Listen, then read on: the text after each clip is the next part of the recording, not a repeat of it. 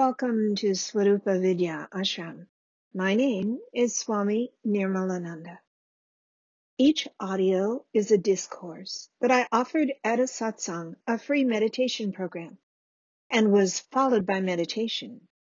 These teachings address the underlying questions of life. Who am I? Why am I here? How do I do what I came here to do? I went to my guru with these same questions. While he gave me the teachings I share here, most importantly, he gave me the inner experience they describe. This is why I teach, to share the same with you, both the theory and the inner experience of your own inherent divinity. The bliss of consciousness is your birthright. Meditate and discover that you are greater than you could ever imagine. Om Namah Shivaya Gurave Sachidanandamurtaye Nishprapanchaya Shantaya Niralambaya Tejase Muktanandaya Gurave Shisha Samsara Harane Bhaktakaya Dehaya Namaste Chitsaratmane Etave jagatameva samsararnavasetave prabhave sarva vidyana shambhave gurave namaha Guru Brahma Guru Vishnu Guru Devo Maheshwara Guru Sakshat Parabrahma Tasmai Shri Gurave Namaha Om Swarupa Swaswabhava Namo Namaha Om.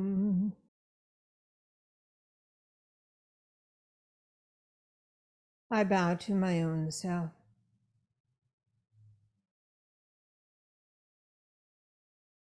I bow to my Baba's own self.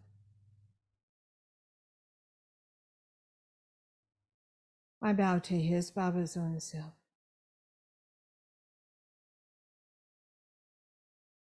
I bow to your own self.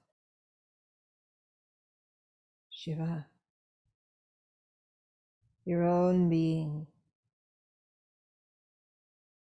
Again and again I bow.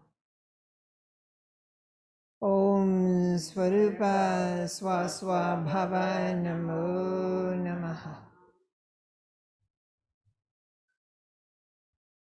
The Urge to Merge.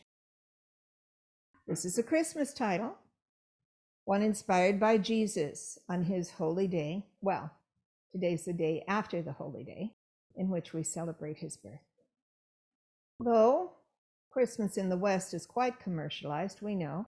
I especially noticed it this year with inflatable nativity scenes put out on some lawns alongside inflatable reindeer, Christmas trees, and Santa climbing out of a chimney on the lawn. Mostly these days, people celebrate Christmas by focusing on light, the light in the dark. We have lights on trees, indoors and out, lights on houses and stores, lights on products for sale, luxury products, entertaining products, fattening products. Light shining on worldly things that are supposed to make you happy. And light shining on gatherings with family who are supposed to make you happy too. Ah, Christmas. It's a complicated event. Merely a reflection of our complicated relationship with God. It's like all meaningful relationships. Complicated. Understand, however, God is not complicated. So who is it that brings things into the relationships that complicate it? So here we are. On this day after Christmas, I wish you a Merry Christmas. That you may learn from Jesus' teachings and grow into them as you grow into your own self. For Jesus said to his students on the Sermon on the Mount, "You are the light of the world." Matthew 5:14. And he followed up with, "Let your light shine before men." Matthew 5:16. You are the light of the world. Let your light shine before men. He also said, "You are God's." John 10:34. He didn't make it up. He was quoting a psalm, a much earlier teaching, Psalm 82, verse 6. You are God's. You are sons. You are all sons of the Almighty. I had this foundation in both Christianity and Judaism, and it prepared me to hear Baba when he taught, as the ancient yogis did. Those yogis preceded not only Jesus, but preceded the Psalms. Psalm 82 is dated around 900 BCE. The Mandukya Upanishad of the Atharva Veda says, Ayam Atma Brahman, your own self is God. This is the youngest of the four Vedas. The Atharva Veda is dated about 100 years earlier than that psalm, about 1000 BCE, though it's compiled coming from more ancient writings. Ayam Atma Brahma, your own self is divine. Your own self is God.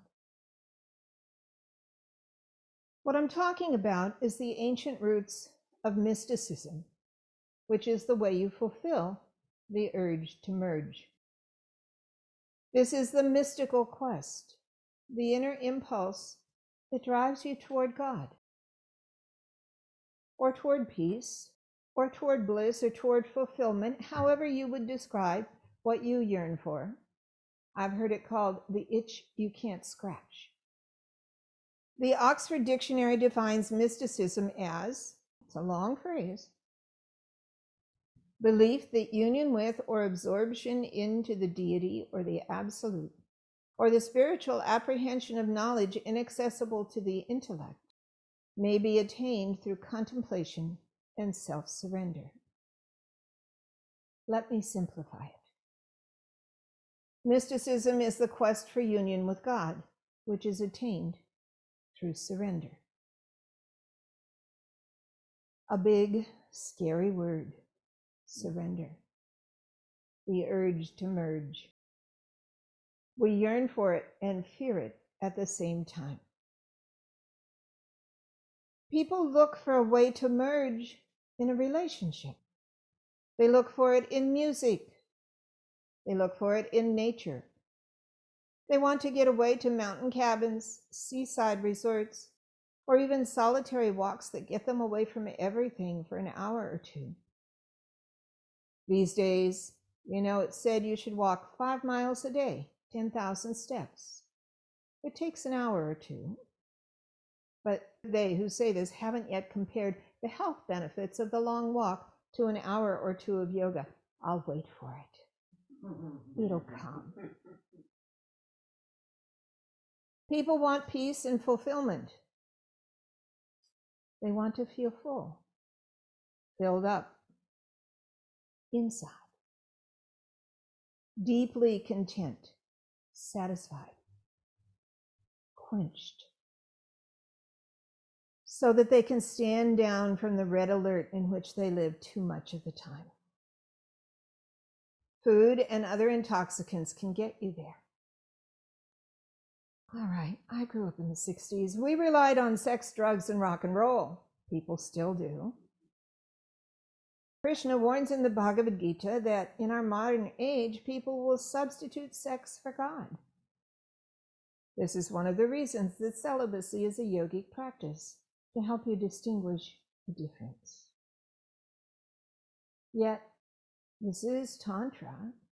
It is well known that some branches of the tantric system include sexual practices, something that has been espoused strongly in the West.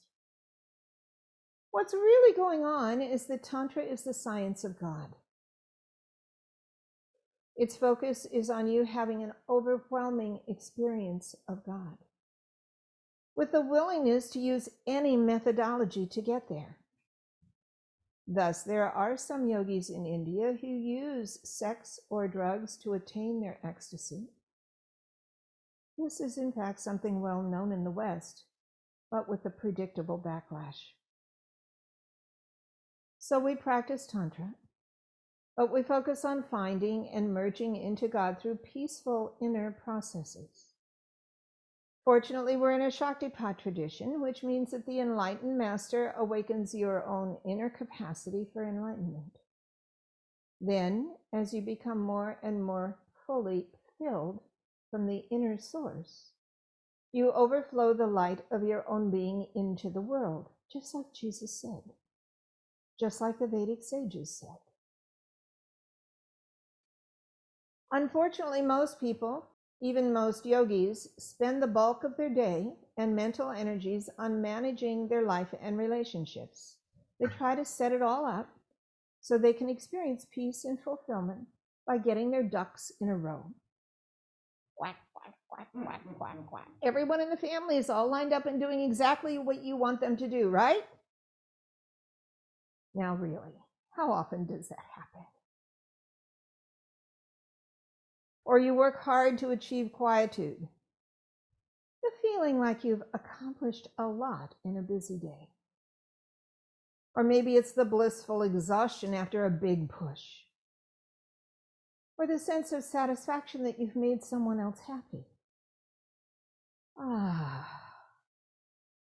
now I'm good. I did good. Or I did a lot. Or now they'll like me. Ah, why do we do this? Because we know that any of these outer experiences can be a doorway to an inner experience, a numinous experience.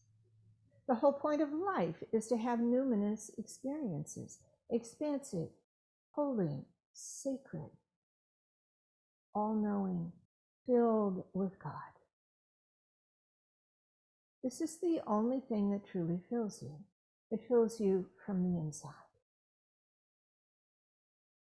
In this month's teachings article about God, I named some of my pre-yoga numinous experiences, one of which was a sunrise church service at the beach.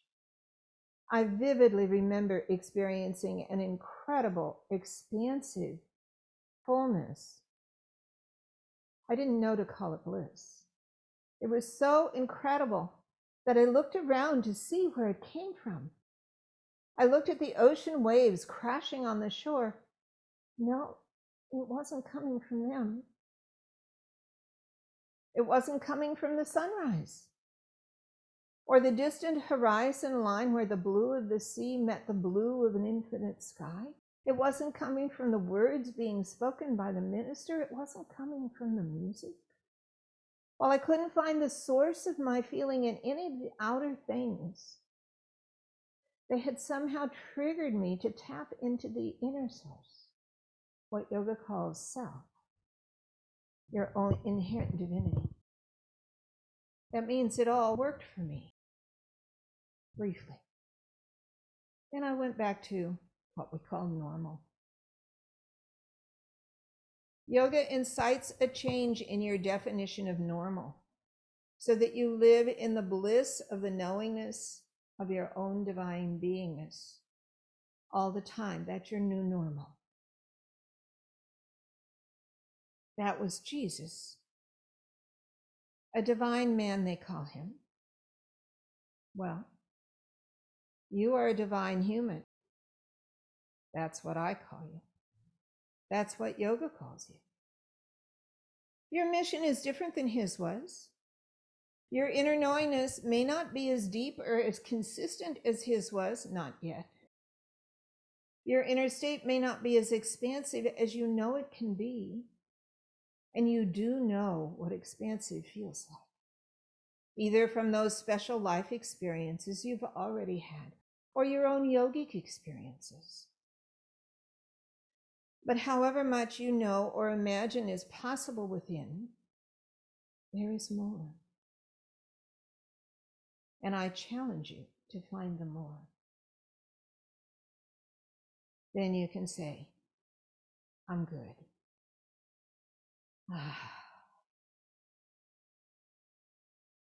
Your life doesn't have to be perfect for you to discover your own divinity. Your body doesn't have to be perfect for you to experience the inner perfection that is your essence. Your personality doesn't have to be perfect, nor your mind and emotions all cleared out in order for you to know and to be Shiva. You don't have to earn it. You don't have to become it.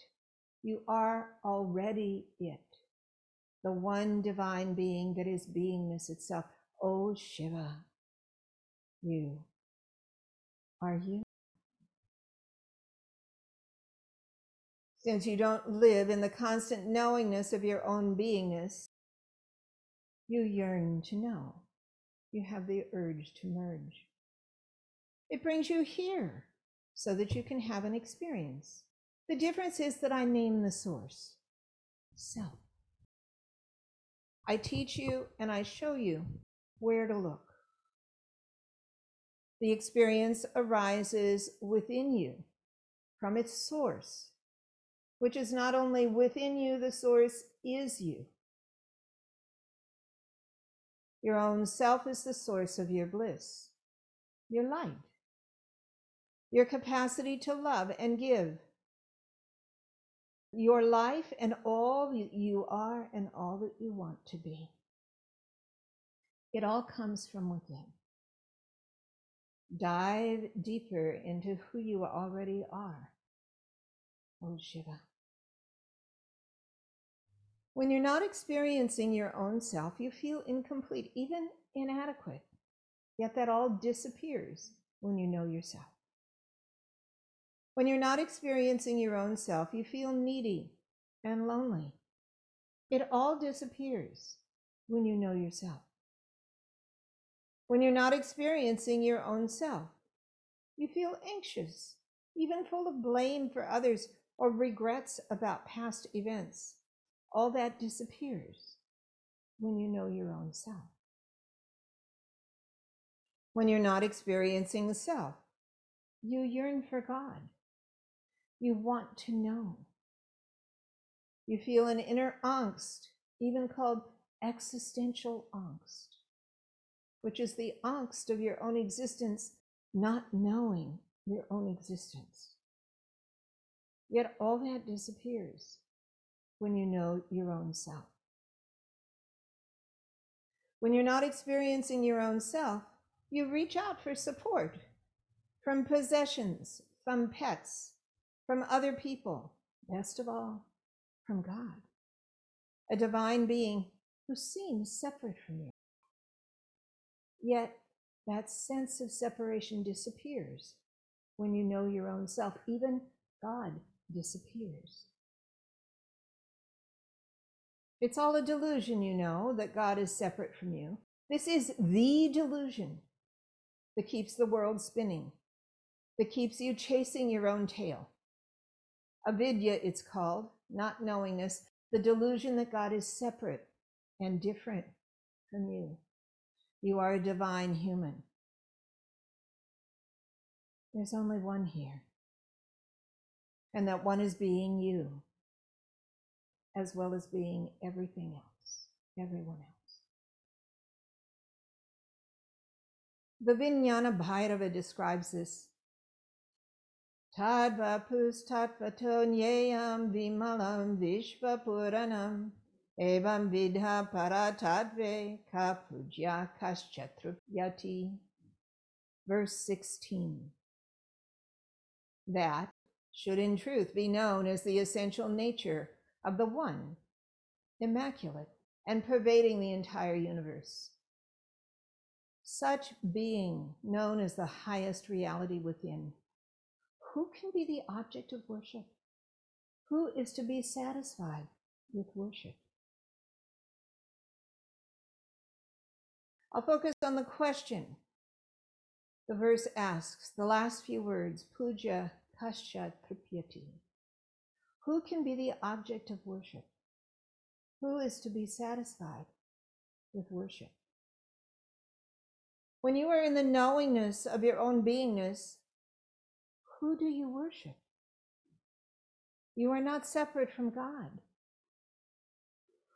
That's what merging is all about. The drop of water merges into the sea. Your seeming individuality is dissolved into the one reality that you already are and always have been. When you are in the knowingness of your own beingness, who do you worship? The verse also asks, who is going to get satisfaction from the act of worshiping? Is it God who will feel satisfied because you're worshiping him or her? Do you make God happy, like God wasn't happy already? Is it you who will feel satisfied because you worshiped God? But wait a minute, who's God? As though the one were separate from you somehow? When you are in the knowingness of your own beingness, who do you worship? There is none other, for there is only one. The commentator Kshemarajya picked these words out and focused on them, as did a second later commentator, Shivopadhyaya. And Mai Baba focused on them as well, explaining the worship, the worshipper, the object of worship, and so on, are merely different aspects of the supreme principle, consciousness and bliss. Here is the merging you seek, that you, the one whom you worship, the worship itself, and even the objects you use for worship, they're all the supreme reality in different forms. When you be Shiva, you see Shiva in all. I love to drive around Pennsylvania. Almost every direction you turn your gaze, there's another hillside full of trees. That's one of the reasons I moved here. The incredible bounty of the goddess. Mother Nature sprouting and reaching high into the sky in the forms of millions and millions of trees. People look at nature in order to see or feel the divinity within. Using this glorious form of boundless forests to trigger an inner experience, it is the experience of self. Thus, people turn to nature. Like I pointed out recently, they even want to float in the weightlessness of space so that they can experience something greater than them. Except the thing they think is greater than them is being them. That which you think is greater than you is you. Just like a tree is a divine form of the one divine reality, dare I say God incarnate, so are you. But the tree doesn't know it. Most of the time you don't either. Except you can do something about that.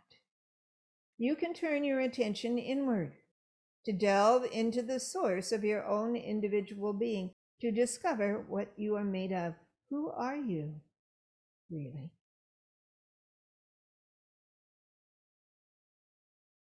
Baba said, for a seeker, there is nothing else to worship or offer except the essential nature of his own self. For a seeker, there is nothing else to worship or to offer except the essential nature of his own self. So on Christmas, I celebrate the divine human, you. Yes, Jesus too, and Baba too, and his Baba too, but you are just as divine as any of them was. and you are here. You are alive. You are present. Right here, right now, you am. You are amming. You exist. And your existence is God existing as you. How do you find this inside? Okay, some of you already know I'm going to talk about mantra. I remind you of the value of mantra almost every week. Yes, you should be doing more mantra. Om Namah Shivaya. I bow to my own Shivaness. I honor my own inherent divinity. I worship the divine reality that is my own essence. Om Namah Shivaya. Om Namah Shivaya. Om Namah Shivaya. Om Namah Shivaya. Today I'm going to talk a little bit about how the mantra works, how the mantra provides the mystical fulfillment that your urge to merge is all about. The Vijnana Bhairava describes the merging in verse 50. Sarvata swasharirasya dvadashante manolayad drudha buddhir dubhi bhuta Tattva laksham pravartate. When the body of the yogi is penetrated by consciousness in all parts, and his mind, which has become steady in one-pointedness, is dissolved in the Dvadashanta, situated in the body, then that yogi experiences the fullness of ultimate reality. Okay, there are some complexities in here. I'll describe them briefly. It says that the yogi, one, must perfect your body so it is permeated by consciousness fully. How are you doing on that one? Two, then you perfect your mind so that it is steady and one-pointed. How are you doing on that one? Three, then you dissolve your mind into consciousness. Four, which is found in a specific location in your body called Dvadashanta, which is in your spine. Five, thus you can experience the fullness of ultimate reality, which is your own self. So this is why yogis work with their body and work with their mind, to be permeated by consciousness and to be steady and one-pointed. And if you haven't gotten there yet, well, you can do lots more yoga, or you can get Shaktipat. That's in another verse. Shaktipat opens up the Dvadashanta situated in the body, the central channel of your spine, the space through which Kundalini rises. This is the specialty of this tradition, the inner awakening. The way the mantra works is you repeat it, ideally as preparation for your meditation, which we will do today in just a few minutes. And then during your meditation, you continue repeating the mantra, Om Namah Shivaya, internally. And with enough mantra repetitions, because of the energy that Muktananda installed in the mantra, the Nityananda installed, with enough mantra repetitions, the uplifting power of consciousness climbs your spine. Kundalini opens up the core of your being, Shiva, for you to experience, to know, to be. The fullness of ultimate reality, which is your own self. You have heard from me before, do more mantra. If you repeat the mantra for only 5 minutes, which we will do, or it might take 10 or 20 minutes. That happens when you're off kilter, you know. But if you repeat the mantra for a short time, then reliably you'll experience yourself. Isn't that amazing? The mechanics of it are that mantra invokes grace, which is the Guru's gift of revelation, revealing your divinity to you through the energy of consciousness arising within. The energy of grace, Kundalini, climbs your spine, transforming your body and mind while propelling you deeper and deeper within. What's not to love? It's great. This is the Guru's gift, what I received from my Baba, which he received from his Baba, the inner awakening that makes consciousness arise within. And mantra triggers that. But there's another level of teaching hidden in this verse.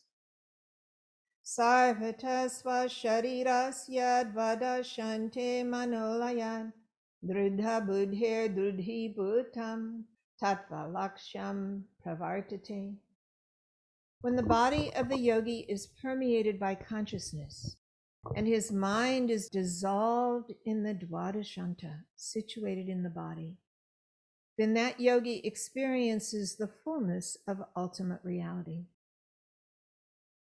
What happens with mantra is that your mind is dissolved into the dvadashanta, the space between the two. In your spine, dvadashanta, the space between the two, is the central conduit of energy between the left and right.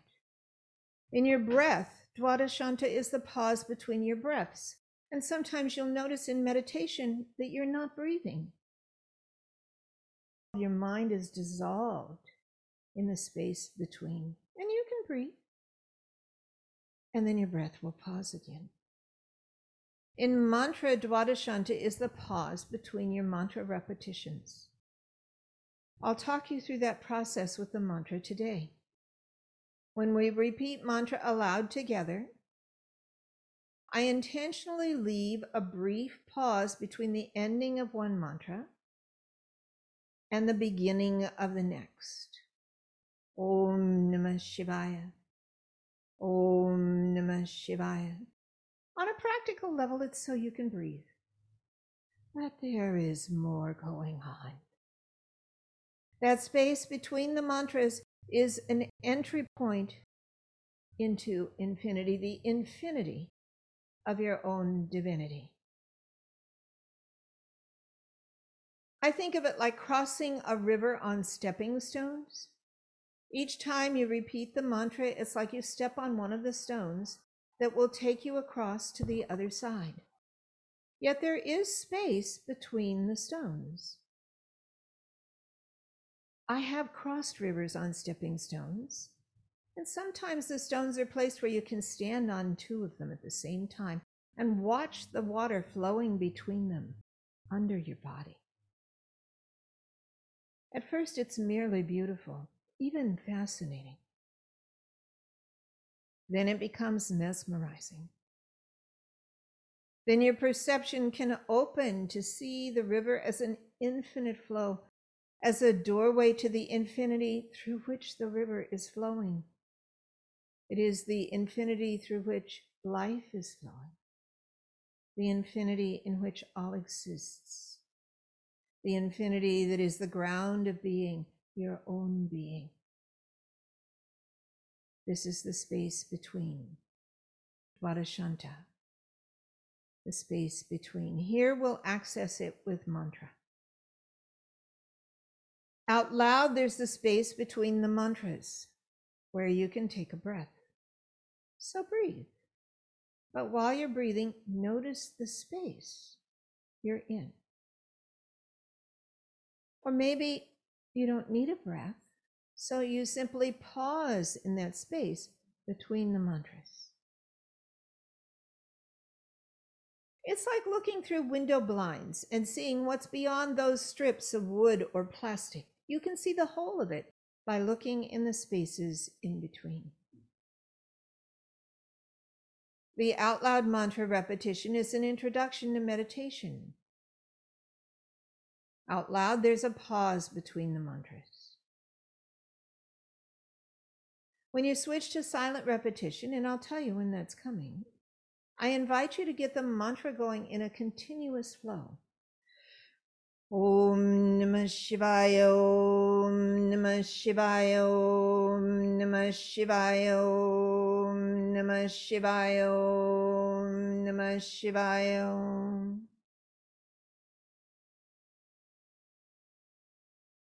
It's very powerful that way. It focuses and concentrates your mind on your own divinity, invoking the grace that moves Kundalini. It's like the river flowing, but it's a river of grace, the flow of infinite energy that takes you to the infinity within. And when you pour yourself into the mantra in this way, with enough focus, lovingly, respectfully, invoking your own Shivaness by honoring yourself, Om Namah Shivaya, there's a point where the mantra disappears. Some of you know it well. After a bit, you realize you're not repeating mantra. The basic instruction is to simply start it up again. Why? Because it works. The mantra took you deep, and now you're surfacing. Maybe you got distracted by thoughts, so you dive into the mantra again. It takes you deeper. Or it could be that the mantra took you so deep that you disappeared. The mantra can take you so deep within that you merge into the consciousness that you are. You dissolve the seeming separation between you and God. That's the point. That's the whole point. To merge and to be aware of the merging. To be the one who is merging and the one you are merging into. To ease into the inner pervasion of being the beingness that you are. Then your mind notices, look, what's happening? Nothing's happening. There's no mantra. It means your mind has started up again, pulling you out a little. You realize you're not repeating mantra, so you start it up again and it takes you back in deeper. But I'm going to invite you to hover on that edge at the point where you almost dissolve into the consciousness that you are. I'm going to invite you to cultivate your ability to be conscious in that level of consciousness. Dwadashanta, the space between the two, the space between mind and God, the space between your individuality and your divinity, the space between conscious and unconscious, the space of consciousness. Again, I'm repeating myself. I'll lead you through japa, out loud mantra repetition. Then for the inner repetition, I'll remind you to get the mantra going in a continuous flow, like the river flowing between the stepping stones. It's so easy to become absorbed in that continuous flow of the mantra. With the river, you can stand on the stones and watch the river flowing underneath you. But who is the watcher? You can be the watcher, watching the river of mantra, the river of grace flow through. And you can be the watcher even when the mantra stops. When the mantra and your mind dissolve into source, merging into the consciousness that you are. You are the one.